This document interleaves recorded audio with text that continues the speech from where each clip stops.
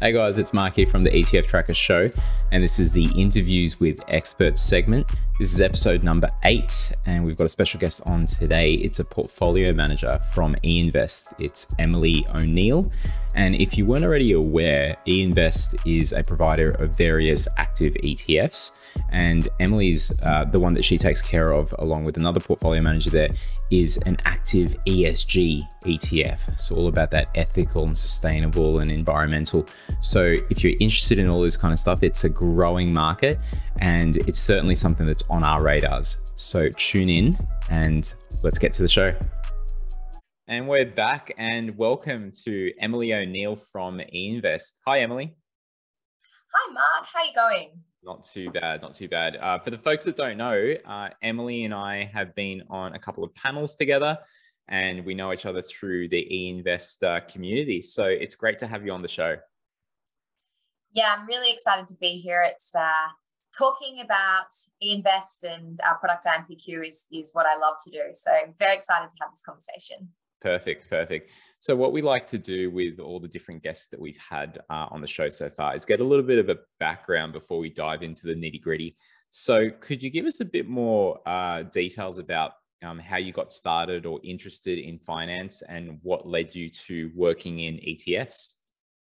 Yeah, sure. So I guess by way of background, none of my family, including extended family, is in the finance field at all.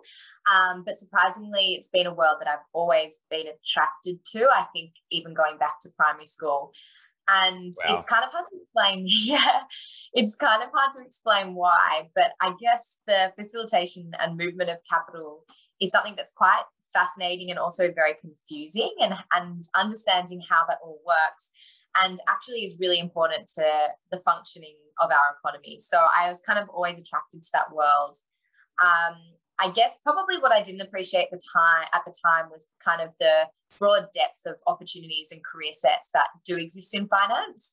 I guess I started off thinking that I would be an investment banker because that's what all finance graduates kind of get pushed towards. And I was in an interview for a US-based investment bank for their summer internship program.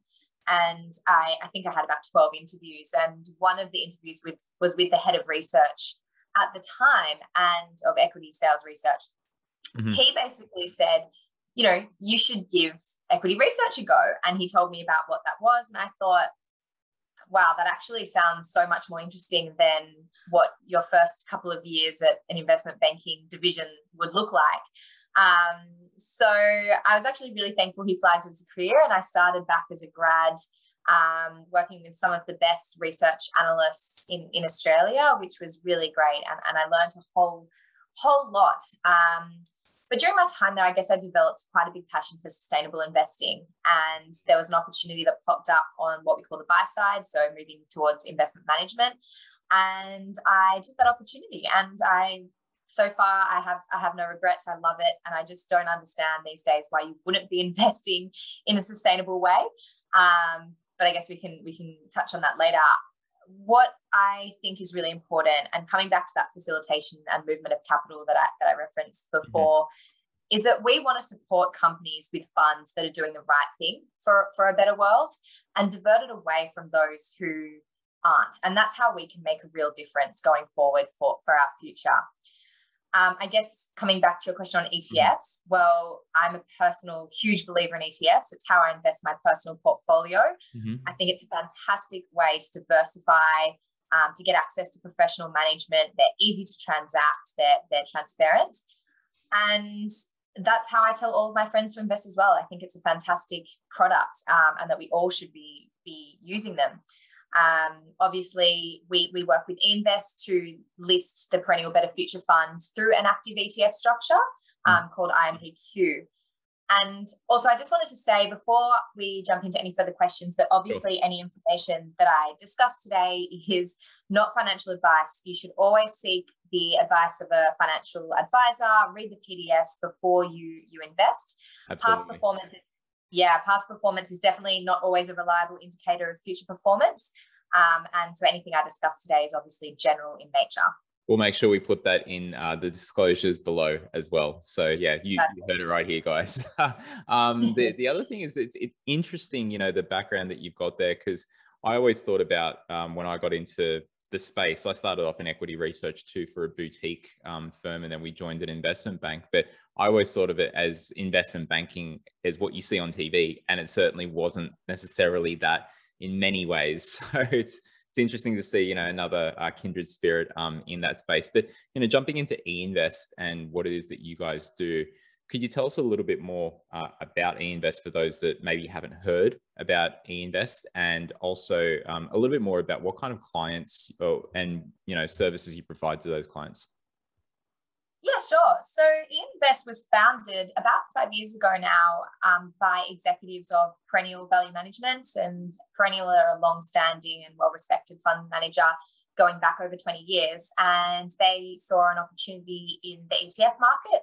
And what they strive to do is to take professional, high-quality funds where active management makes sense and put them in the ETF structure to allow broader access to the portfolios. And eInvest has done that with perennial funds and also Daintree funds as well. I guess the clientele is pretty broad-based, and it really ranges anywhere from university students, in our case, in IMPQ's case, university students who are interested in sustainable investing and are on the start of their investment journey. But it also varies to mums and dads who are starting to invest some of their wealth. It's used by financial planners as part of model portfolios or to build an investment strategy for their clients. Interestingly, about 30% of the register are females, and most of the clients are actually direct. So it is really broad, and I guess anyone can use ETFs just because of how simple they are to transact. So it's really not excluding any people in the market from participating in our products. That's brilliant. And, for the people that are just discovering ETFs, I think many have had to have that choice between, well, do I go out and do my own research or rely on friends and family or the advice that you get on Reddit or Facebook to try to pick stocks, or do I rely and trust on the management that can be provided by an ETF where it's either going to rebalance on a certain kind of regular basis for the passive tracking ones, or the active ones with what you guys have. So let's dive deeper into that. For those that might already know about IMPQ, that's great. We've mentioned it on the show a few times and in our newsletters. But can you give us some examples of how eInvest, the ETFs, and especially IMPQ, how does IMPQ fit within an investment portfolio? How do you position that?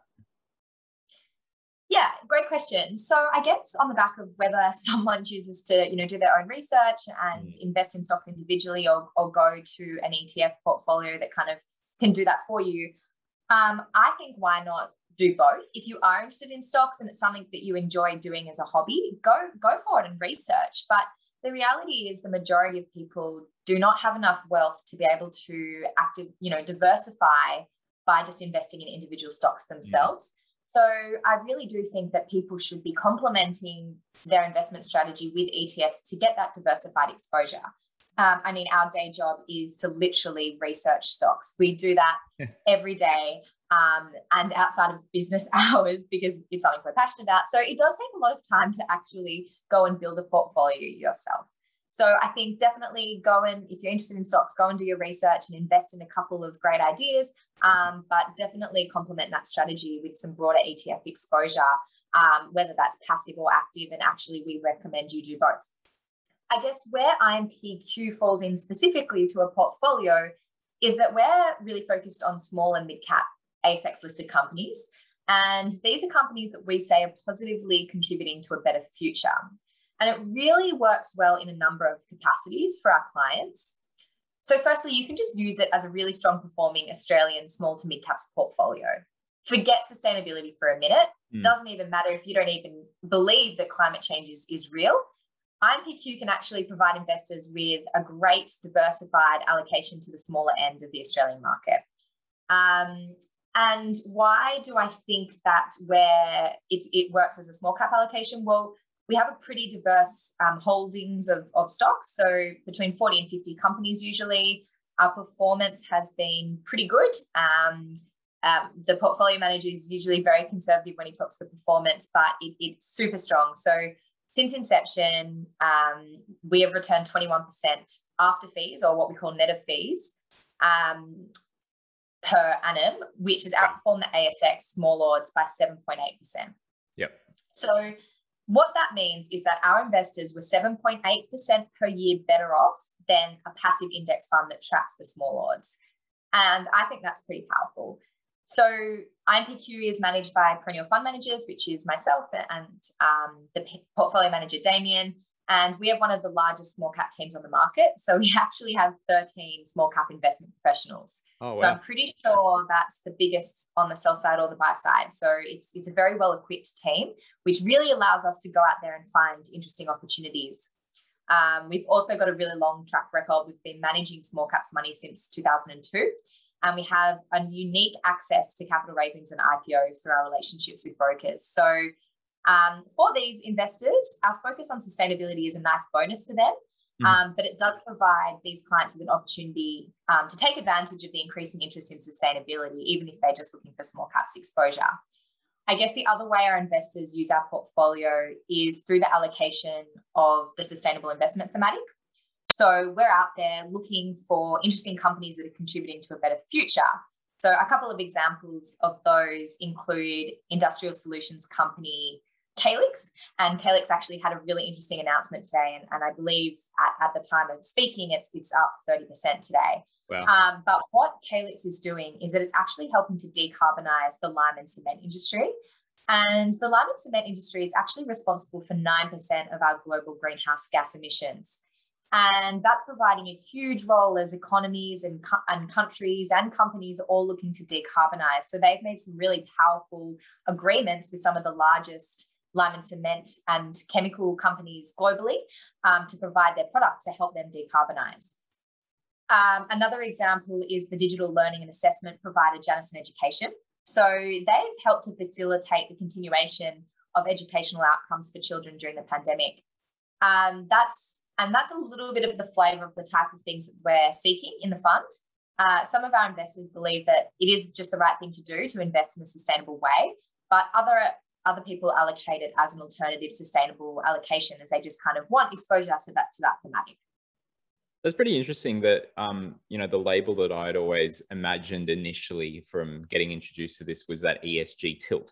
And that's great. That's a noble kind of pursuit. But just knowing that it is that small caps focus, the size of the team. So obviously you're able to cover quite a lot more there. And the companies that you just mentioned then. So there's probably many people in our audience that, didn't realize that, wow, this is all about innovation. It's not just the ESG tilt, whatever your kind of beliefs are on that. So there is that, value that's being provided to investors. But just back on the ESG side of things, and harking back to the conference that we were both on, one of the things that we spoke about there, and for the audience members, it was a financial standard ETF forum, and it was a live event back when we opened up for a very short period of time, and then we had to close down again.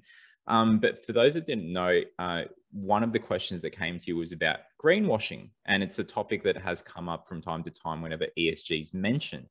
What I wanted to know was, why is it important for investors what is it, first of all, and why is it important for investors to look out for?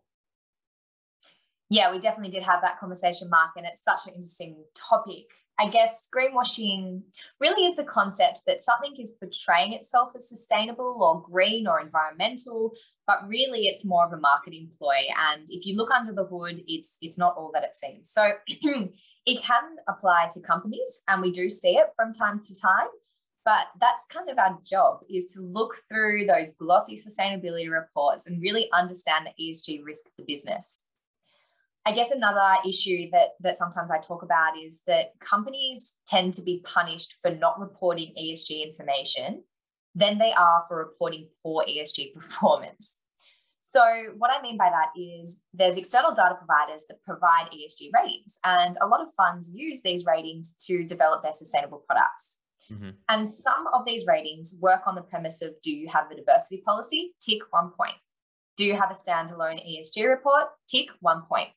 And actually the underlying information of those policies or reports actually have less relevance. So we take a completely different perspective, especially when a lot of our companies are small and they don't have these big budgets to produce these sustainability reports or to have dedicated sustainability staff. So we've developed our method internally to kind of look through those, I guess, shiny, glossy reports. Mm-hmm. But interestingly, it's also a term coined for sustainability labeled funds. So I have a really interesting statistic that I came across. We love statistics. Yeah, I know you do. So research from Morgan Stanley and Morningstar recently actually showed that of the 1,000 new sustainability funds that were added to the Morningstar sustainability database, this is global, in 2Q21 calendar year, I actually want you to have a guess of how many you think are brand new ESG funds to market. I'm going to go halfway, sitting on the fence, 50% or something close to that. So you think 500 of those are new ESG funds. It's actually 180. So that means 820 of the ESG funds that are new to the Morningstar database are actually just relabeled non-ESG funds. Wow. So they've taken a traditional product and they've said, we're going to call it a sustainable product. And that's their ESG product. So I think in some circumstances, perhaps the fund has changed its colors and it's become genuine and ESG focused. But I want to guess that in a lot of circumstances, it's probably coming back to that greenwashing, and it's a marketing ploy to capture some of those really large sustainable inflows that we're seeing into investment funds at the moment. And I just wanted to, I guess, emphasize that greenwashing is something that we're aware of and we're looking at and we're super highly conscious of. But our approach is to be ESG first. And active management really makes a huge difference in this space. So as I mentioned, we want to support companies that are doing good things. As active managers, we can actually enter and exit stocks as ESG credentials or risks emerge or actually go away. And I guess our key difference also is our engagement with companies. So being able to chat to companies and to talk to management at all levels of the organization provides an amazing lens for how the management of a company thinks about and approaches ESG. It also allows us to use our investor influence to make positive change. So if we're a shareholder, they know that we have the ability to exit or to buy more. And so they're going to listen to what we expect them to do from both a financial perspective, but also from an ESG perspective. And so we've done a lot of work in that. So whether it's appointing a female to the board because we know diversity improves outcomes, or whether it's making them go deeper into their supply chain to monitor those modern slavery risks that could be present in tier 2 or tier 3 suppliers, or if it's helping them set challenging greenhouse gas emission reduction targets. These are all things that we do on a regular basis. That is really some of the benefits of why we think active management does make a lot of sense for ESG. That's brilliant. And, you know, that theme that we harp on about here and we hear many speak about in the industry is look under the hood. But we want to make sure that people actually, you can look under the hood. So for us, it's all about getting the data so that you can look at the metrics or you can look at the underlying holdings. And we've got a new app that allows you to compare the passive ETFs and see how, they compare in terms of their under the holdings. So it's really interesting to see that, you guys have, it's not just taking what the ratings agencies provide, but you have your own process. And like you said, it's ESG first. And if we can dive deeper into that, what I find really fascinating is that you're able to talk to these companies. And like you said, it's influence or question and things like that. What kind of things do you mentioned like modern slavery and females on the board, but what kind of other things do you talk about with companies? I think that's an important thing to talk about here, because maybe people aren't aware that within the ETF space that, there are these active ones that can do this type of ESG real deep dive. Yeah, definitely. So I guess it does really vary on a case-by-case basis. So just like you wouldn't talk about exactly the same growth and financial metrics for every single company. So for example, while same store per comparable period growth makes sense for a retail store, it's pretty irrelevant for a tech store because they might not have those physical stores. So we actually really target the material ESG factors for each sector or each company. So in saying that, there are a few ESG topics that are increasingly relevant and front of mind for most companies. And as I mentioned, and you kind of highlighted, modern slavery in our supply chains is definitely one of those. Another really important consideration that we're seeing more and more of and discussing a lot with companies is greenhouse gas emissions, carbon neutrality, and the alignment with the Paris Agreement. So even though Australia at the moment does not have a clear climate policy, we know that the economy is already decarbonising. So we're not waiting, investors aren't waiting, companies aren't waiting for Australia to make up its mind. So we know Europe has a EU, what they call an EU taxonomy, and that's really helping to channel finance to support the growth of environmentally sustainable industries, helping to prevent greenwashing, like we spoke about, and also providing certainty of to which investment opportunities qualify as being sustainable. A number of other countries have also proposed green or transition finance frameworks. So countries like the UK, Malaysia, Singapore, Japan, and Canada. So that's front of mind, and investors are pushing on it. And that means that companies are going to have to move, and they need to transform themselves and decarbonize. And that's really interesting, where the small sector of the market is actually helping to provide some of those innovative solutions to helping those large companies decarbonize, like I mentioned with Calyx. That's brilliant. And with regards to innovation, we've spoken to a couple of different people in the ETF markets, from the exchanges to market makers to advisors and other ETF issuers.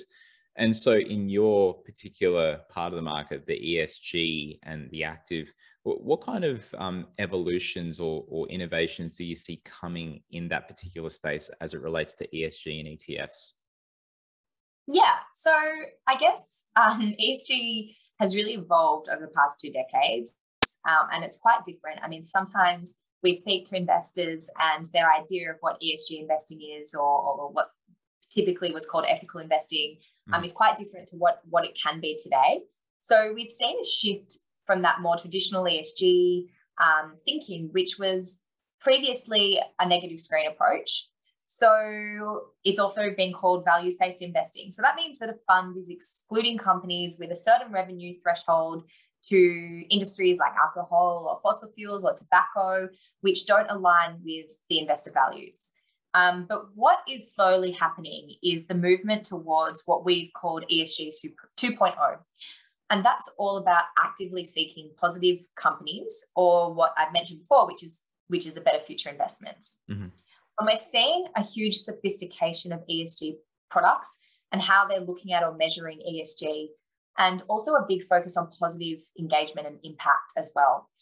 And obviously, all of this is what we seek to do with IMPQ. And the general benchmark for fund managers is lifting as well. So our clients expect a diverse management team or investment team is actually managing their money.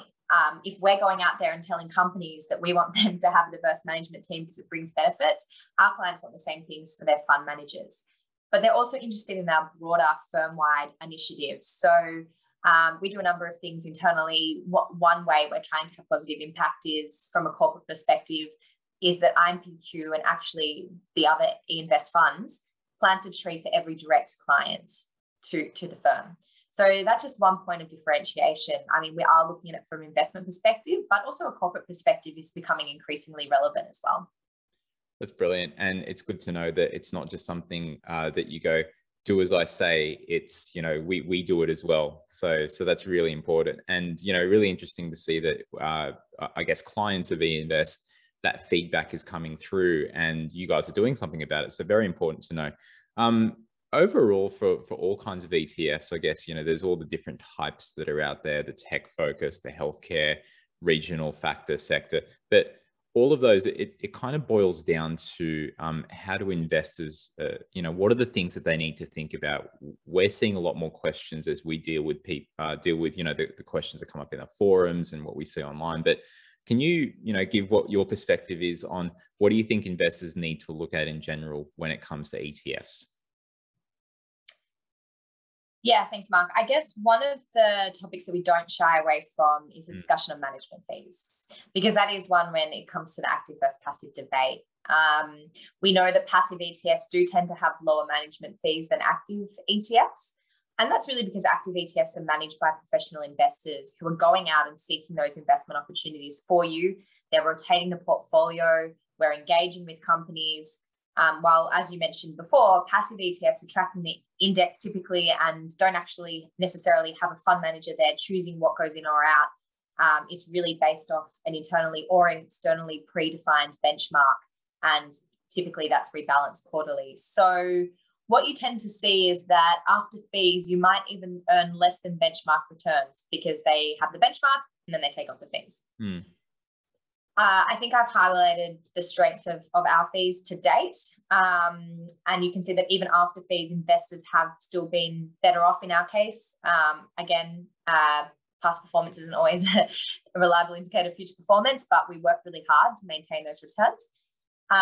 And this is especially important in volatile markets, which really does allow investment managers to go in and take advantage of changing market conditions. So I guess another thing that I wanted to touch on here is diversity is really important. So making sure you're getting exposure to different segments of the market and you're not having concentration risk in one asset class. And of course, I wanted to flag how critical ESG is becoming. So if you're interested in investing sustainably, make sure you're reading the credentials of the provider and making sure it aligns with what you'd expect to see in a sustainable portfolio. So what I mean by that is that go in and look at the underlying holdings, like your tool provides, really transparent understanding of what's actually in the ETF.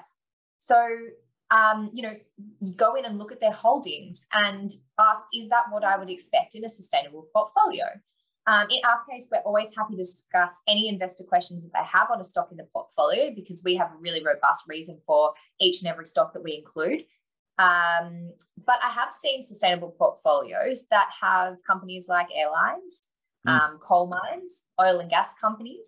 And for some, maybe they believe these companies play a part in the transition, but for others, this is not really what they're looking for in a sustainable portfolio. So it's really important to understand what you're getting. And as I mentioned before, we are seeing a lot of traditional funds relabel themselves as sustainable. So just making sure it's what you're after.